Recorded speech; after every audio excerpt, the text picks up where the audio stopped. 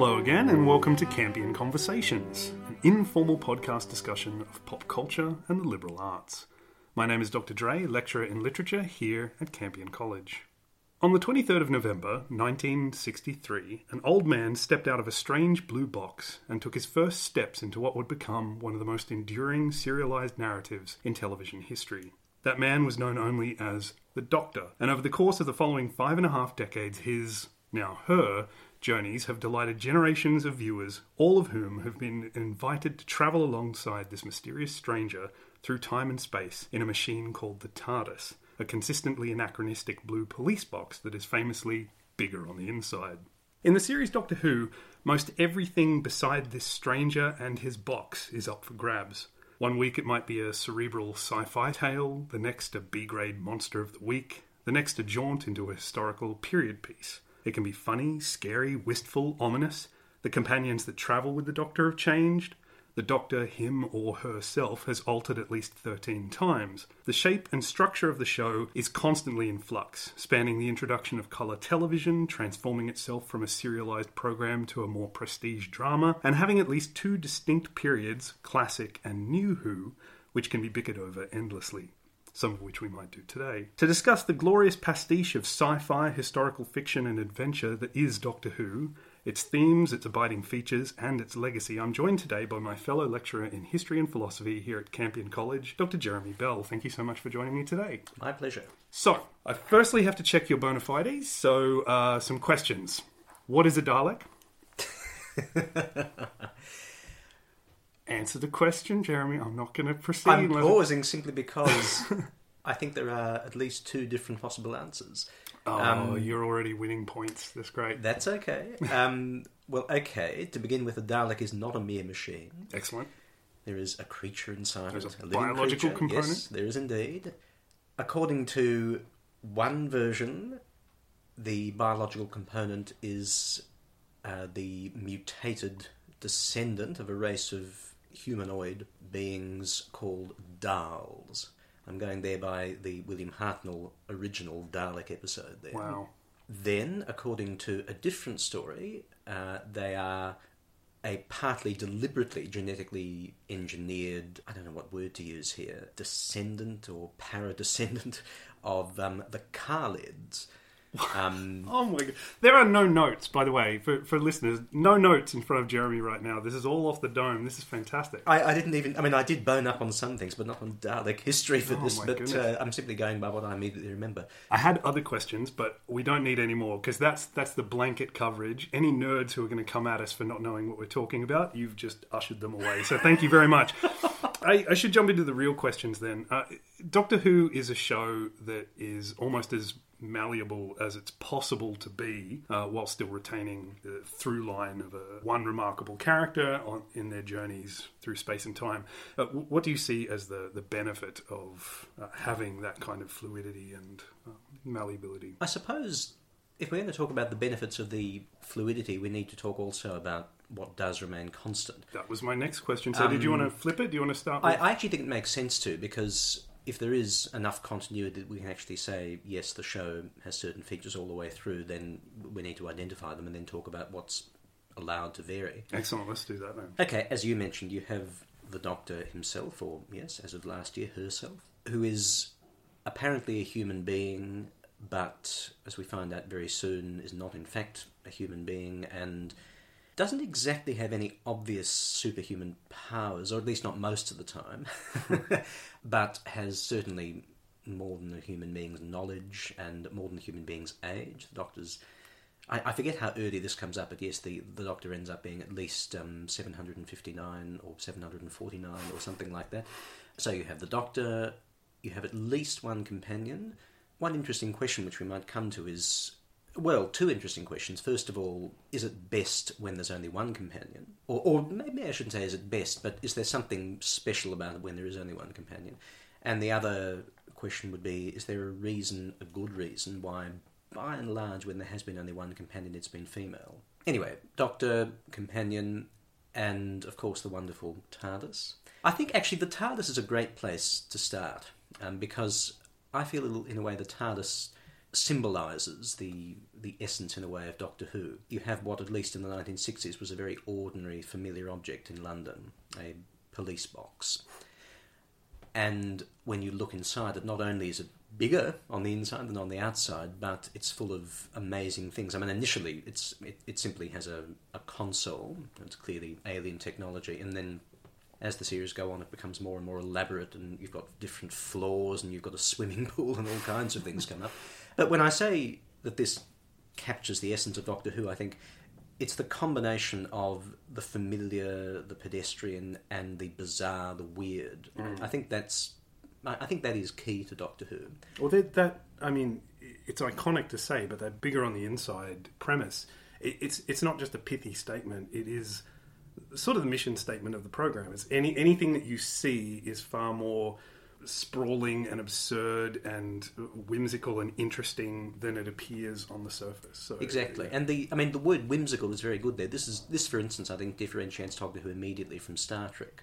Star Trek, perhaps because it's American, is much more straight-laced, much more serious. To be blunt, I want to say much more humourless than Doctor Who. Star Trek fans will assassinate me for that, I know, but still, yes, the whimsical, uncanny, bizarre quality that is Doctor Who, I think, it defines it right from the outset. It's willing to embrace its silliness. Like, it knows that there's some absurdity to its premise, and leans into it rather than sort of getting all sort of stuffy and self-conscious about it. Indeed. Yeah, to me that is the defining feature of Doctor Who, all the way through. I think the most recent series keep that.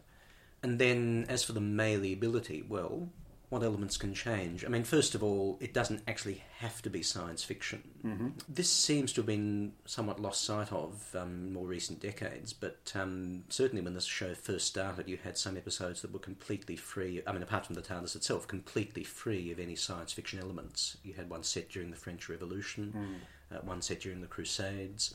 If I understand correctly, I think they did have a remit where it was, there would be a sci-fi story or in the future, or dealing with aliens or something, and then there would be a history story. That may be right. The next one would. I'm not sure. I don't know enough about the history, but yes, you had that at least to start with.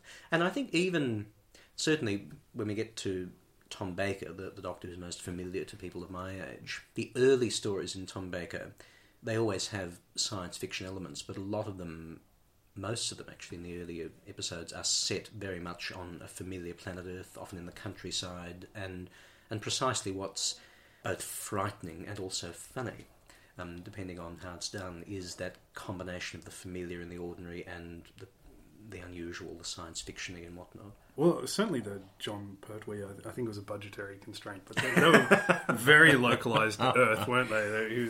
Well, they came up with this thing about the TARDIS not being able to travel for a time because the Time Lords had disabled it. And I mean, look, I actually think it led to some of the very best stories. It's sort of central to his character too, because obviously this is just fan projection onto it, but it kind of justifies why he's so obsessed with Earth, because he was abandoned there. He's stuck on the planet for a couple of years. Who knows how long actually, but for a couple of years he was its protector because he couldn't get off it. So it kind of explains why he keeps hanging around, for generations afterwards.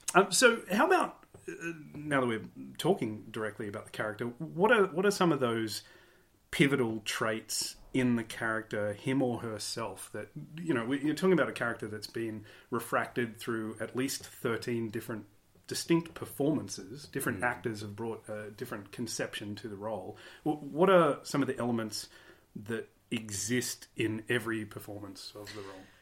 I think something that needs to exist, how successfully different actors have managed this is a question, is a certain kind of authority. Maybe authority isn't quite the right word, but look, partly this is purely for the sake of small children. When things get frightening, they need the reassuring certainty that the Doctor's in control, which, again, in some of the stories is not based for some time on what's actually happening. It's simply based on the fact that the Doctor is not being nettled by things, while his companions are. So I think that's very important. Obviously, there needs to be a certain eccentricity. I mean, I say needs. Why do I say needs? I think at this point, needs. Yeah, I mean, I do want to say needs. I'm just stopping to wonder why I immediately say that. But okay, I think there does need to be some kind of eccentricity, whatever form that takes. Yeah, even in the most straight-laced kind of version of it, I think you could point at like Christopher Eccleston as he just looks very normal, but he was still prone to silliness and absurdity. And yes, indeed. I mean, William Hartnell, the original Doctor, crusty. Well, exactly, and irascible. That was his chief eccentricity, for want of a better word. And I mean, in the three Doctors. He has a line addressing his two subsequent reincarnations, Patrick Troughton and John Pertwee, where he says, "So this is what I've become, a dandy and a clown." Which is fair enough. I think the clown was meant to be Patrick Troughton. Troughton, definitely, yes. Yeah. It's a whole Charlie Chaplin vibe to his performance that I adore, but yeah. Yes, no, that's delightful. Anyway, so, we can sort of variations on the theme, but that's, I'd say there, eccentricity of some sort has to be there. Authority, eccentricity, yes. Yeah. Would you say kindness? I always find I'm struck, and what I admire the most in the Doctor is kindness. There is definitely kindness. I think sometimes they experiment with this a bit. Sometimes there is an odd aloofness in the Doctor. I actually think it's something that they were planning to... Sorry, this is going deep into the weeds, but I think it was something they were planning to do with Colin Baker, was make him so unpleasant so that they could cycle back around to him being kind of kind and lovable, kind of, peeling away that jerky behaviour that he began with to kind of get to the character beneath him. But they didn't... Frankly, I think the writing was bad, but also I think whatever their trajectory was got a little waylaid in the execution. Whereas I think they tried it again with Peter Capaldi, and I think they were much more successful in that. He starts off very snarky and not aloof, but just impatient, and then they reveal that he's actually got this limitless bounty of kindness and generosity and love, really. Well, that became clearer as the series went on, but I think initially, if anything, what I'm thinking of here is, again, the first Dalek story. Not just the first Dalek story, the very first episode, after Ian and Barbara, the school teachers of the Doctor's granddaughter. The unearthly child. Exactly. Yep. After they've followed Susan home and discover, gosh, she lives in this police box, and they go into the box and they discover, gosh, it's bigger on the inside, etc. They are then trapped, and when they discover that they can't get out, I remember this very vividly. William Hartnell's Doctor, his first reaction is simply to laugh at them. And then off they go, and then No, the Daleks is not the very next story, but it's very close after that. Is it not the next? I thought it was. No, it's not the very next one, I don't think. No, it's possible I'm making a mistake there, but whether it is or not, it's very soon afterwards. Very and yes, they have an early conversation, Ian and the Doctor, where Ian is saying, "Look, Doctor, see it from our point of view. You've uprooted us violently from our own lives. You forced your way into the ship, young man." But it gets worse after they've arrived. There's a point where Barbara gets separated from the rest of them. The Doctor and Ian and Susan meet up, and they discover, we're in a place that's contaminated by terrible radiation levels. And the Doctor says, "We've got to go." And he is initially actually indifferent, it seems, to the fact that this means leaving Barbara behind. And he's forced by... yes. Yes, he's forced by Ian. As Ian says, "It's time you faced up to your responsibilities." So, yes, I mean, actually quite scary stuff in a way as far as the Doctor's character goes. And they... as you went on, that sort of went into the background a bit. Yeah. But it comes back every now and again. I mean, in Tom Baker, and of course Tom Baker, the most genial fellow imaginable in so many ways, but in The Invasion of Time, do you remember this story? Terrible name for a story, but it's where he goes back to Gallifrey with Leela, six-parter. Yes. Yes. And to begin with, at least, again, he's actually behaving very oddly. I mean, there's a point where Leela actually said, "Doctor, what's happened to you?" He's saying, "Expel her, Leela, from the city," and he actually at one point threatens, "I'm going to have K9 stun you." Yikes. Yes, no, it's really, and again, I mean, for her and for children watching this, it's actually quite, what's going on? Well, he was a good guy. So every now and again, they cycle back to this alien, more than aloof, alien quality about the Doctor. What is the resolution of that? Like, why is he behaving like that? I'm trying to remember. He gets into a conflict with another Time Lord. He's playing a game. He's been. I mean, it's a bizarre story. It's not one of the better stories. He's been. I seem to remember there's like a crystal confrontation at the end or something. They're in like another plane. There are two different enemies, and one of them doesn't become apparent until very late in the story. There's first of all these bizarre. I don't know what to call them. They're sort of like spirits almost. They don't have an obvious shape, who want to take over Gallifrey. And the Doctor is playing a game with them because they can read minds. Anyway, that has something to do with why he's behaving so oddly, although it doesn't fully explain it. And then later on, it suddenly turns out that the Sontarans were in the background as well. And so in come the Sontarans. And that comes as a complete shock to the Doctor. He didn't know that.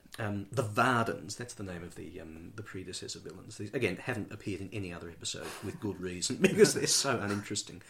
So, yes, that's, if there is an explanation, it has something to do with the need to deceive them. But I think Tom Baker deliberately plays it in such a way that you get the sense it's not simply playing a game. I mean, there is also, in the Sylvester McCoy years, they make a point of presenting his character as being a lot more sort of cunning and potentially ruthless than you think.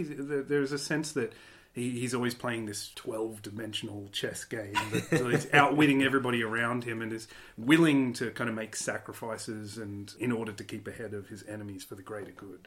Again, there's still that kindness that propels his actions, but there's, and certainly the way that Sylvester McCoy plays it at times, there's a sense that there's a whole other dimension to that character that Ace and the audience aren't really getting a full grasp on. Well, he certainly... I mean, I can remember two stories offhand. One is Silver Nemesis and the other one is Remembrance of the Daleks. Yes, that's exactly the one I'm thinking of, yes. When whatever he's doing, he doesn't explain it to Ace or to... I think Unit or something like Unit is involved in Remembrance of the Daleks. He's not plain with them about what it is that he's doing, certainly. So it's not simply that there's a complicated plot. There's also concealing what it is that you're up to, even from your supposed friends. There's also... This, I think, they phased out after a time. The way that the Doctor farewells his companions. I mean, a friend of mine who is much more of a mad Whovian than I am, once, I think, said to me, look, there doesn't seem to have been a single decent classic Who episode farewell to a companion. He's kind of dumps them sometimes. Well, no, but it is quite literally like that often. I mean, the one that comes to my mind immediately is... well, no, there are two, actually. One, again, is William Hartnell. When he's farewelling Susan, exactly. He literally locks her out of the TARDIS. She gets no say in whether or not... Yes. And the other one is Tom Baker farewelling the wonderful Elizabeth Slade and Sarah Jane Smith. Oh, yes. At the end of The Hand of Fear, because he gets a call from Gallifrey that he has to go back, and he simply tells her, I have to go back, I can't take you with me, and then he drops her off at Croydon. I mean, it's smoothed in one sense by the fact that this is immediately after she has been saying, I'm sick of being chased by green-eyed monsters and not having enough to eat and not enough sleep, I'm going home! And he hasn't even heard her say this. Well, that was, in particular, that was a farewell that even haunted the fan base so much that she returned. She's in the new series of Doctor Who, in order to kind of resolve that farewell a little bit. I guess we've talked a little bit about what some of the elements that are through lines to the character. What about the themes of the show? Do you see any kind of overarching concepts or ideas that the show returns to or wants to play out in its myriad forms? I mean, it's banal, but good versus evil. Mm-hmm. No, it's not. Usually fairly straightforwardly, not always. I mean, protecting the Earth from aliens, from invaders. Definitely, I would also say protecting the Earth from humanity too. There's particularly in the 70s, early 80s, there's a whole lot of environmental themes that oh yes, definitely, yes. The Green Death. Yes. Do you know that one? John Pertwee. It's the last episode with Katie Manning. The last story with Katie Manning is Joe Grant. Basically, it's set in the countryside. In fact, it might even be... No, it's not. It's not. Maybe it is in Wales, but at any rate, it's in the countryside. There's a corporation there, a company that it turns out is up to no good, but it's not doing anything supernatural. It's simply... I mean, again, actually, this is one story where, yes, there is nothing... sorry, not supernatural, nothing alien. There's nothing alien going on. They're disposing of waste that they're pretending doesn't even exist under the ground, and it leads to the breeding of gigantic maggots, which spread disease... Yes, the maggots are hilarious. I've been told that actually the maggots literally were condoms filled up with something or other and swollen to gigantic proportions so that they they look like giant white sausages or something. Anyway, and so yes, very much an environmental conscious story. It's not the one I thought of, but yes, I vaguely remember the maggots. Yeah. So yes, that's right. Environmentalism comes up. I think Look, to be honest, again, talking about we have to talk about the Daleks again and again with Doctor Who, of course. No. I'm sure the original point of the Daleks was basically, okay, this is less than 20 years after the end of World War II. We'll fictionalise the Nazis. Nazis in space. Oh yeah, no, exactly. That's what they are. But they don't remain that, do they? I feel like the Daleks, the Cybermen, some of the iconic villains that have endured. Every time they come back, there is a slight riff on their metaphor that makes them more interesting. They're not simply, as you pointed out, they're little mutant creatures encased within horrible metallic bodies. So then there's all these techno fears get loaded into it as well that goes beyond just the racist component and the totalitarian component. There's also sort of a sense of the potential horror of losing ourselves to technological advancement. Absolutely, yes. Clearly, that's the much more... Cybermen The Cybermen, exactly, are the classic case of that. There's also, something you were saying made me think of this too, and talking more generally about technology and anxieties about technology and living in a world where technology is taken over. There's an early-ish John Pertwee story. It's one of the Auton stories, where the Autons are planning some dastardly plot. It involves taking over plastics. The Autons are the mannequin kind of yes, creatures. That's right. Yes. And apparently part of the point of that was and the Master is involved in this too. In fact, it may even be the very first episode involving the Master. I wish I could remember which story it is. But in any case, part of the point of it apparently was that plastic was still, as in plastic as a household object, was a relatively new thing. And of course we now take it so much for granted, but back in the, whatever this was, early 70s, very early 70s, or maybe even just late 60s, having plastic chairs, plastic this, that and the other all around you was a very new thing, and the episode was partly playing on the newness, the alien quality of that. There's a scene in that, it's a great, horrible scene, where literally a character is sitting in a plastic chair and it comes to life and basically swallows him up. Is it every bit as cheesy as I hope it is? You could say that. Well, and again, Roger Delgado, the inimitable Roger Delgado as the Master, is standing by. He's engineered this. And there's another character who is sort of half on his side but half not, who's perturbed by this and is about to do something, and the Master says, no, I will not tolerate his insolence. Nice. It's not what I love about Doctor Who is it doesn't always fall into the classic sci-fi tropes of technology equals evil. No, definitely not. Like there are stories in which I think the unfortunately titled Robots of Death. Yes. Tom Baker, he actually makes a case for the robots. And clearly there's a whole Terminator story going on there. Terminator hadn't yet been created. Doctor Who was ahead of the game. But there is a sense in which these robots are killing people. But he wants to make it clear that it's not, the robots aren't necessarily evil.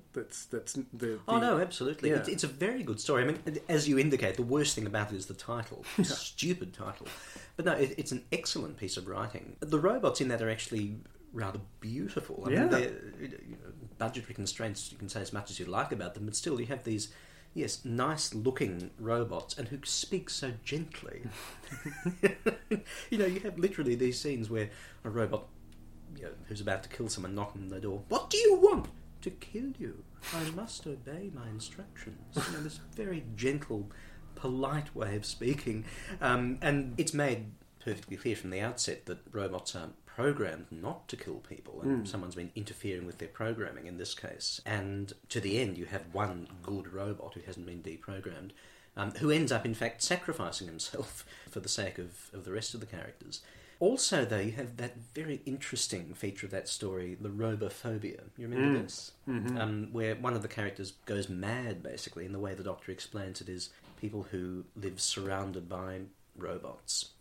This can happen to them because robots, on the one hand, they're humanoid, but they don't show any feelings, and it's rather like being surrounded by walking, talking, dead men. And so you actually get it into your head that that's what they are. They're the walking dead. That's great. It's marvellous. Yeah. Yes. And again, it's not anti-technology or pro-technology or anything. It's simply an interesting observation about what it might be like in the perhaps not too distant future when we are surrounded by robots. That's wonderful, yeah. And to its credit, the show continues to play out metaphors like that and actually look at the alternate ways in which these tropes and conventions can be approached. I think in the modern series, it's an obvious example to go to, but say the Ood. You know, they begin as terrifying creatures. They're murdering everyone. It's very much like the robots of death. But they turn out to be incredibly sympathetic species that, in returning to them a series or two later, they're actually indentured servants that just want freedom. And there's this beautiful ending to their story, or at least as far as their story's been told, where they're granted that chance to have autonomy, and it's just exquisite. Again, it's very much about racism and mistreatments of migrants, etc. But it's incredibly resonant because they can present them in both ways, both as something terrifying and something beautiful, so that you can walk across the reformation of that metaphor as the audience and see it from all the different sides. But I do love that the show has that capacity because it lasts for so long, because it can return to monsters and creatures and themes. It actually gets to play out in this multi-form narrative, multiple strands of the same ideas, and return to them, revisit them, re-examine its own behaviour and its own conception of how it maybe presented these ideas in the past. Perhaps I should get to the most simplistic and in some ways asinine question, but who is your favourite Doctor and why? What do you think that Doctor captured that ties you so intimately to their performance? My favourite Doctor is Tom Baker. That's partly just because he's the one I grew up with. Right. Kind of my first Doctor. Partly that, but I don't think it's just that. You know, he is usually the favourite, not always. But what are some of the reasons? I think, first of all, he combines a number of things that are actually quite hard to combine. He is very authoritative, certainly when he wants to be. Partly because he has the most wonderful voice. Deep, rich, theatrically trained voice. And of course he's very tall and the flowing head of hair. And he's able to bring real gravitas to the role when he needs to. And he does sometimes need to, of course. And at the same time he's able to bring great humour to it. And as he himself said, I think in an interview probably more than once, the way that he often approached it was, he said something about Oscar Wilde in this connection. Basically the point was, the things that one would suppose to be serious, you play them lightly. And the things that are actually objectively quite trivial, you play them as if they were really serious.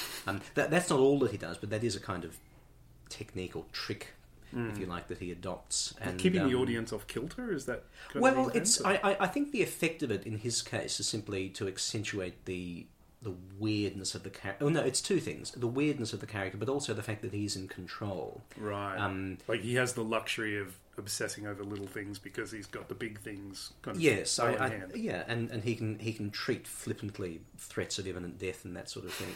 And what else? I mean, he is very funny.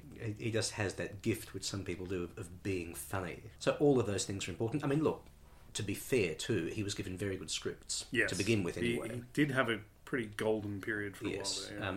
For a while. Yes, he yes, did. No, not all of it is... No, but he had very good scripts, and he had some of the very best companions. Oh, man, yeah. I mean, I think Elizabeth Sladen and Louise Jameson as Leela, that's right. They were fantastic.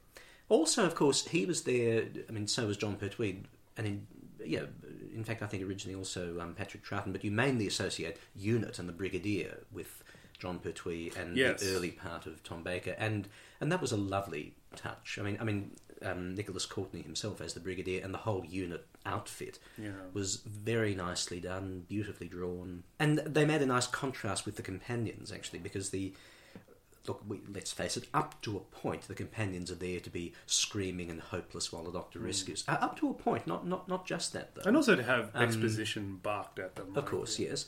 And so it's nice to have characters like the Brigadier and the Unit, people like Mike Yates and Sergeant Benton, who are actually quite competent and brave and do a certain amount of good, but at the same time will be sunk without the Doctor. Yeah.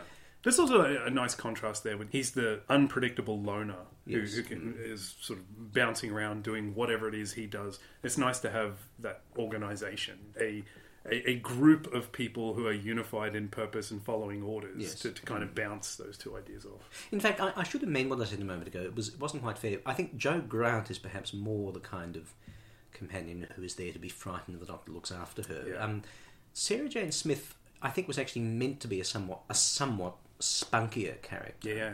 More autonomous and she curious. is, and yet I think it's partly a tribute to Elizabeth Sladen, the actress. She was able to do both at once. She was able to be very vulnerable in some parts and very tough and almost feminist, one wants to say, at others, but without that seeming incongruous. I mean, she was able to draw the character in such a way that they worked together. Yeah.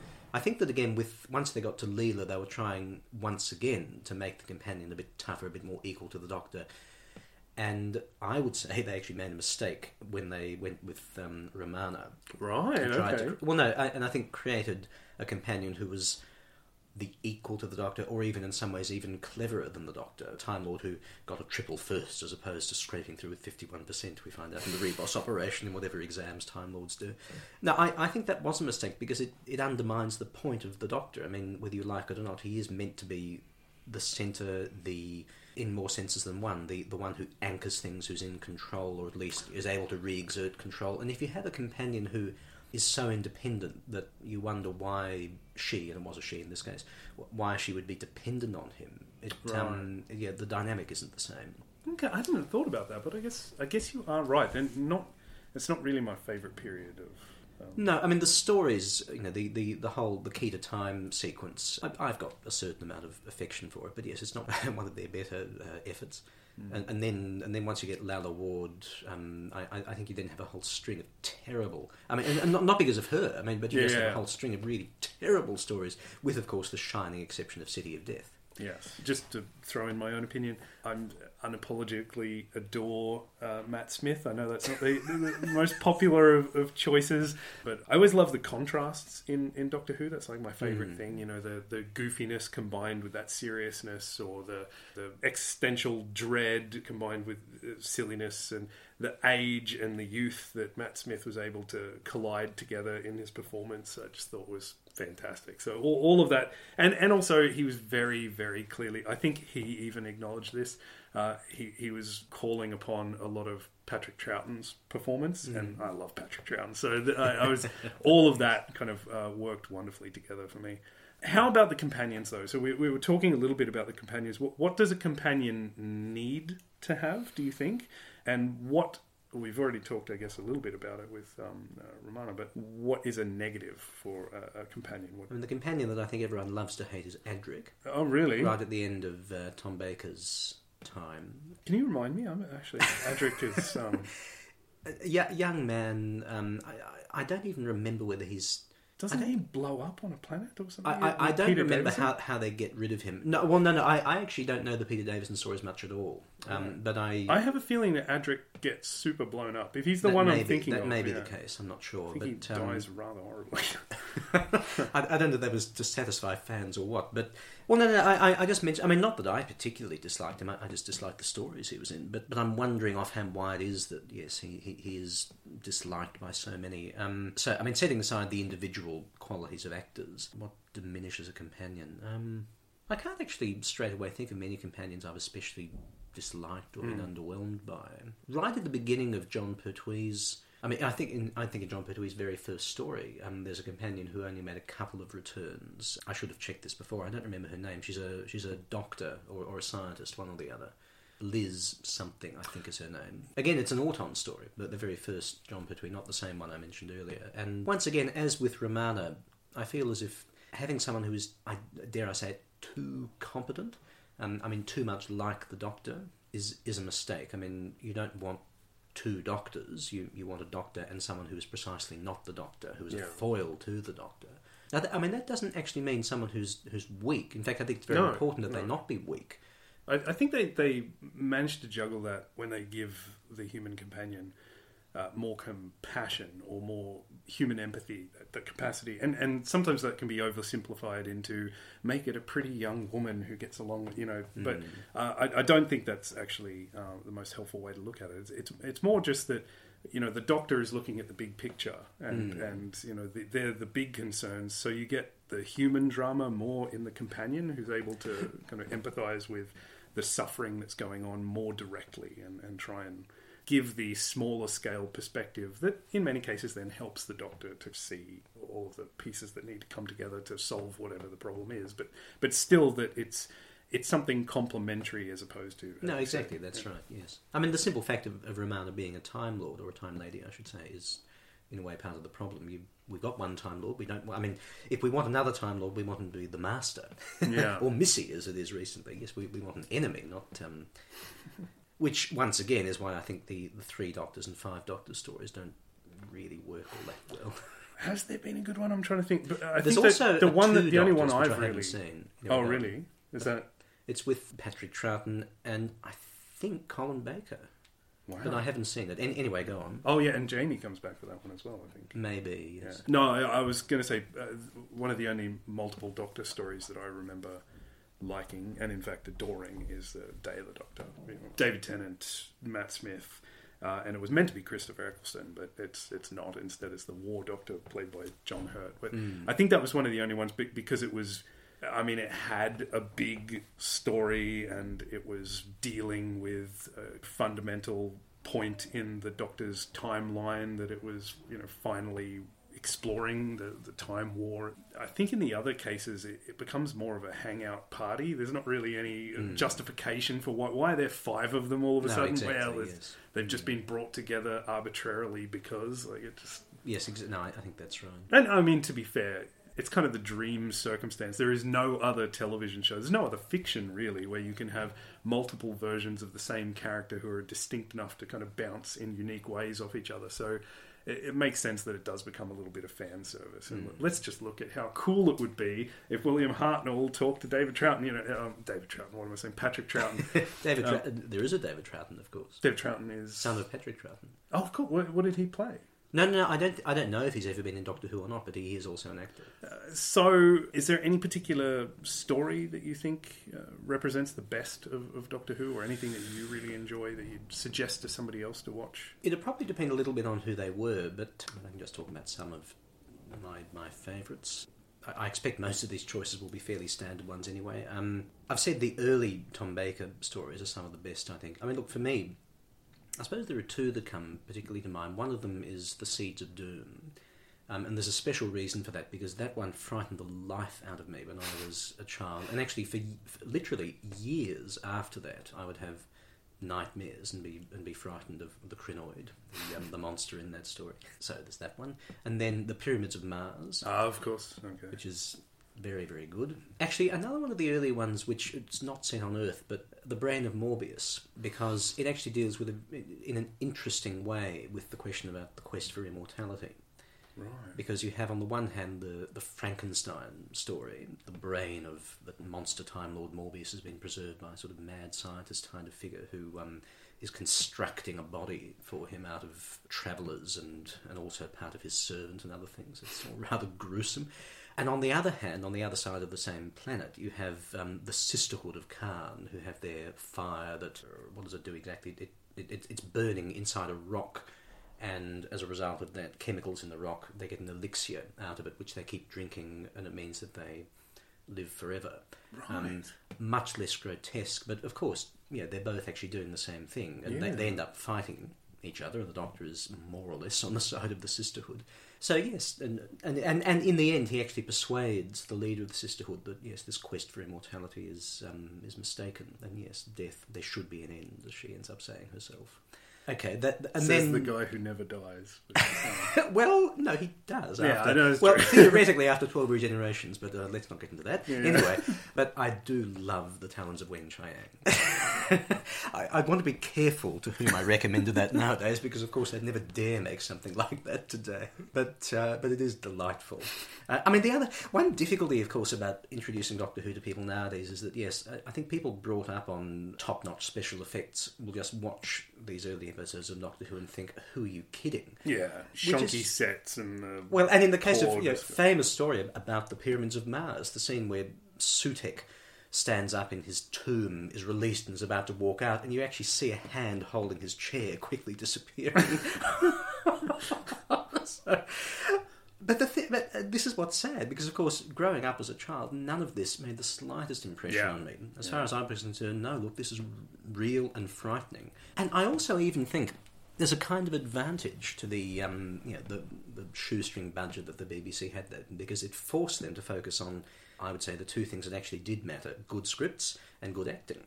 And you got that in spades for a long time. For a long time. There are periods where the scripts are dodgy as hell.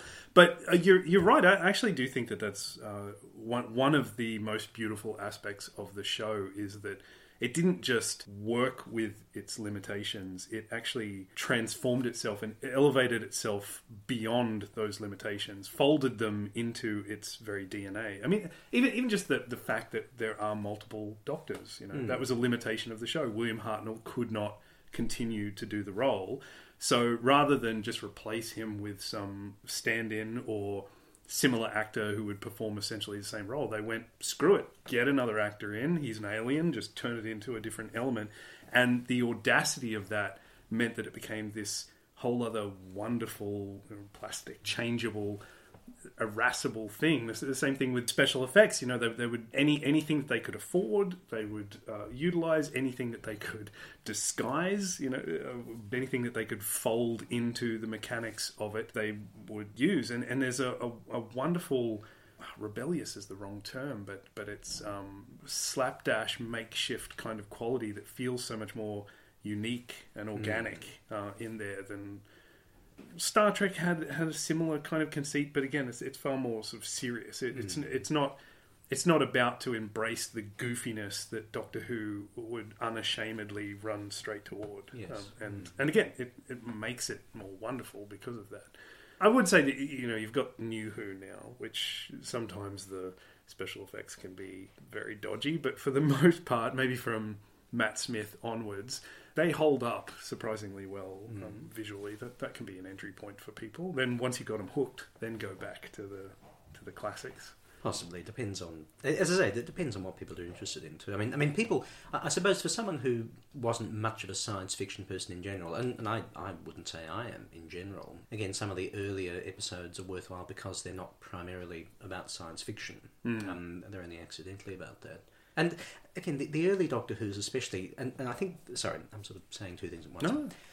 One obvious but important thing about the earlier classic Who, as it's sometimes said, is quite simply that it went on longer. You didn't have single or occasionally double episode continuation of stories. It was normally 4 episodes at least, sometimes 6, and of course in William Hartnell's time even 7 or as many as 12 or 13 sometimes.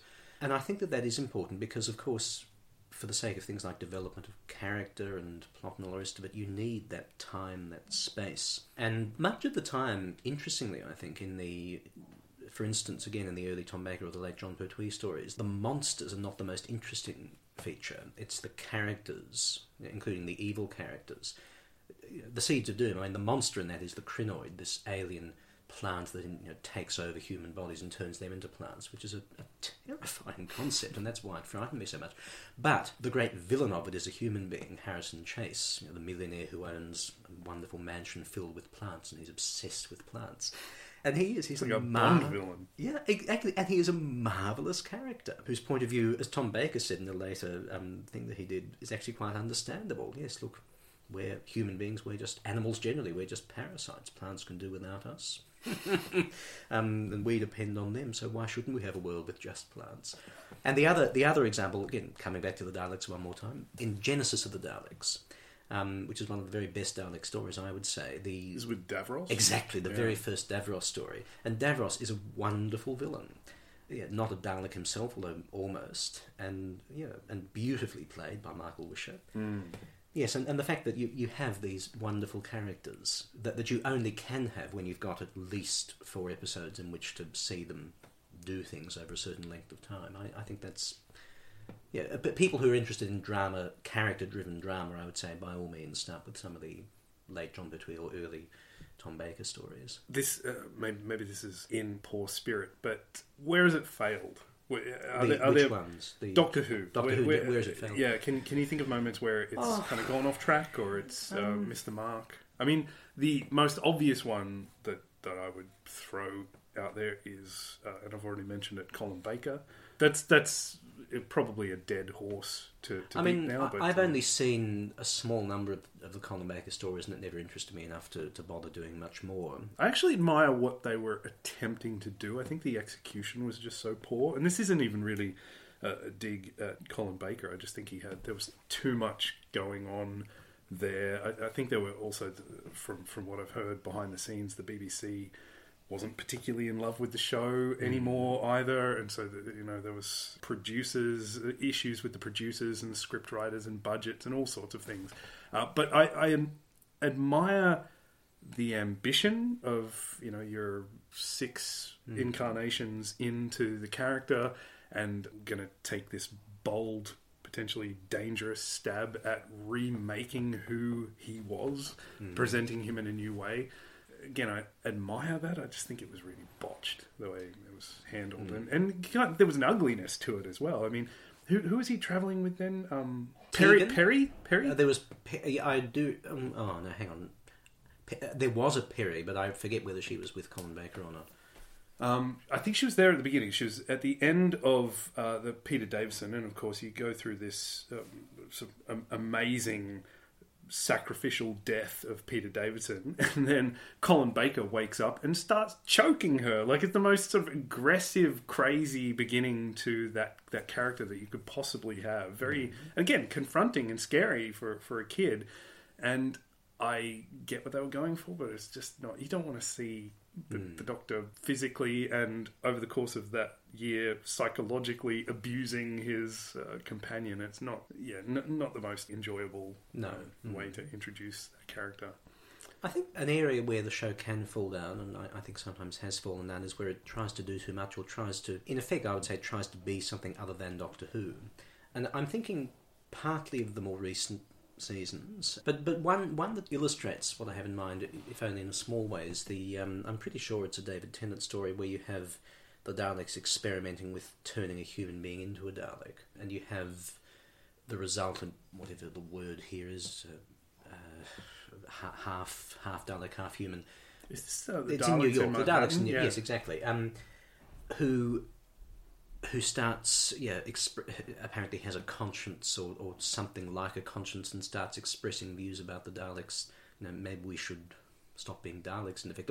But that's the point. And to be honest, when I watched that, and when one of the other Daleks eventually says, "You are no longer a Dalek," and he gets exterminated, I thought, yeah, exactly, good riddance. Yeah. I mean, no, I'm sorry. This is not the Daleks, and it's not Doctor Who.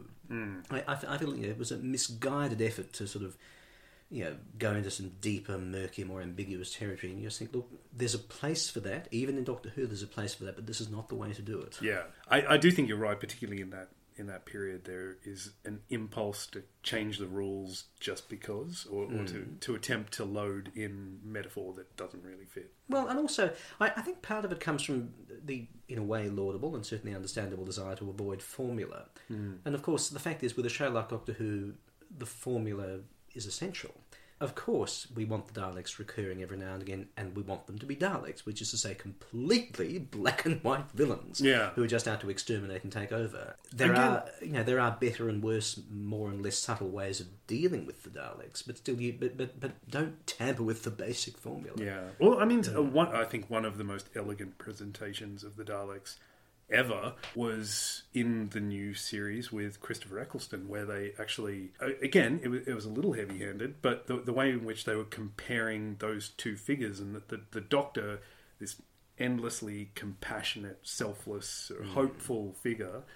We haven't really talked about hope, but I think that is another defining trait of the Doctor that I admire endlessly. But he is incredibly hopeful. Suddenly he's confronted by a Dalek and just wants it dead. Like, suddenly he's just furious, and this is a monster, it needs to be destroyed. And it's striking the similarities that they play out within that story, and without being too heavy-handed, without changing what the Daleks are, but allowing this new aspect of the Doctor to be presented. And again, that's not something that... It is something they alluded to in the past. I think there's a Tom Baker story where it's Genesis of the Daleks. I think you've got plays with that idea. Well, he's got the opportunity to blow up the room where all of the embryo Daleks, before they've actually become Daleks, are being nurtured or something like that, and he has a crisis of conscience about it. genocide, Yeah. and doesn't end up doing it.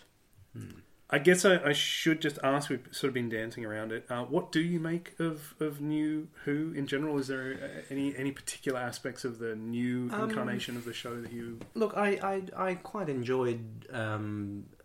I was about to say Sylvester McCoy. I quite enjoyed David Eccleston. I very much enjoyed a lot of David Tennant. I thought some of that was delightful. Actually, one of my favourite David Tennants, I think, would have to be the Agatha Christie story. Really? That's not one that's often pointed to as... Well, to me, it actually... it's very... I don't know whether intentionally or not, but it is very classic Who in one respect. It's set in the 1920s England. Initially, it looks as if this is a pure historical drama with Agatha Christie as a character, and then you have this utterly bizarre alien bee or whatever it is. And I think, yes, the juxtaposition of the familiar, and of course the English in particular, and the alien and the frightening, that is Doctor Who. Matt Smith put me off partly for a very simple reason. I feel that he talks too quickly. Oh, right. Yeah. I think that if you're going to talk 19 to the dozen, you need to do it in such a way that you can still actually be understood. And I would often find watching that, I'm sorry, I do not understand what you're saying, young man. And so, yeah, as I say, for that reason, amongst others, I basically stopped watching it after Matt Smith. I saw a little of David Capaldi. I found it rather heavy-handed. And really? Peter Capaldi?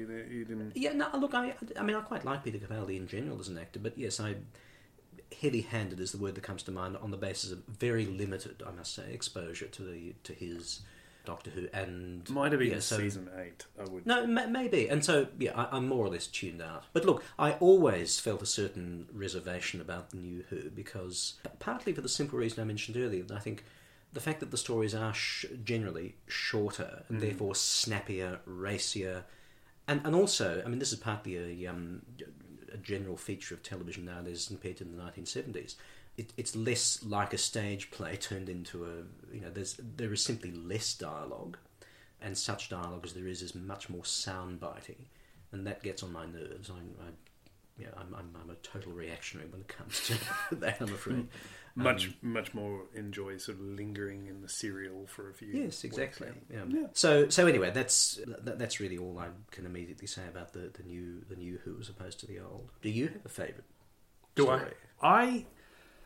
It might be just the entirety of the 5th series. That's such a stupid answer, but it's the first season of Matt Smith, so you won't understand what he's saying.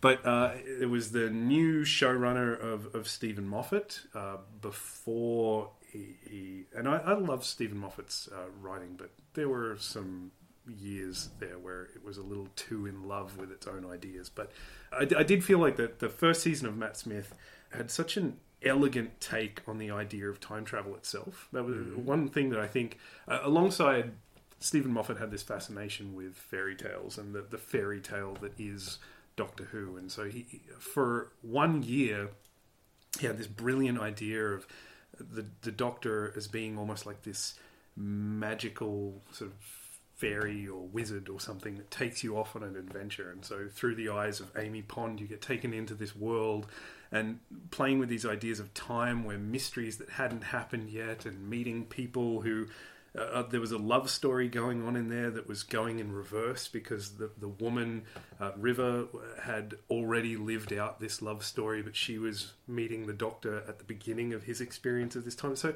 all these amazing flips on expectation, all building up to this explosion that was going to restart the universe, and everything in that season I just adored. Maybe there were a couple of episodes that were shaky, but the way that it all built to its climax I thought was just the perfect encapsulation of what the show was capable of. All of those narrative folding back on itself and taking characters and the audience off in new, exciting, inexplicable directions. Again, it's a cheap answer because it's an entire season rather than one story, but that would probably be it. I don't think that the show has ever really recaptured. Not that it's bad, like I really like it, but I think that was just a perfectly executed vision of what the show could be. I would also throw into the mix very quickly The Day of the Doctor as well. I know, again, that's another cheap example. the movie 50th anniversary celebration of the Doctor. I think it's probably not the best story to show somebody who has no idea of what Doctor Who is. I doubt that it would make much sense, but it was such a triumphant celebration and rescued the Doctor.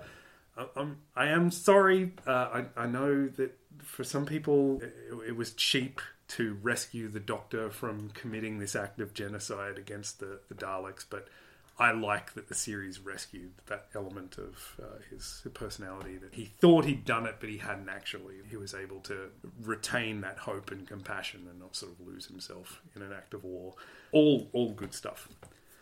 Well, those were some of our thoughts on Doctor Who, one of the most enduring and multiform texts in the television medium. If you enjoyed this podcast, then please do subscribe. We have new episodes every other week. And if you like what we're doing here, please do tell your friends. And if you're so inclined, give us a review on iTunes. Those 5-star reviews really do help. If you'd like to comment on anything that you've heard or offer feedback, please do drop us a line. Our email is conversations@campion.edu.au. I want to thank Jeremy for joining me today. Pleasure. And we will be back next time with another Campion Conversations. We hope that you can join us then.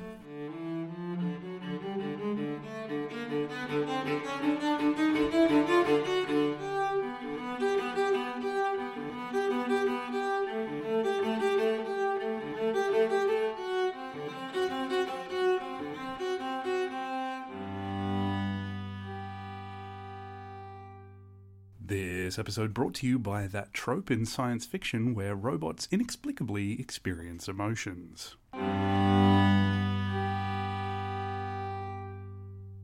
Campion Conversations is a product of Campion College of the Liberal Arts, Australia.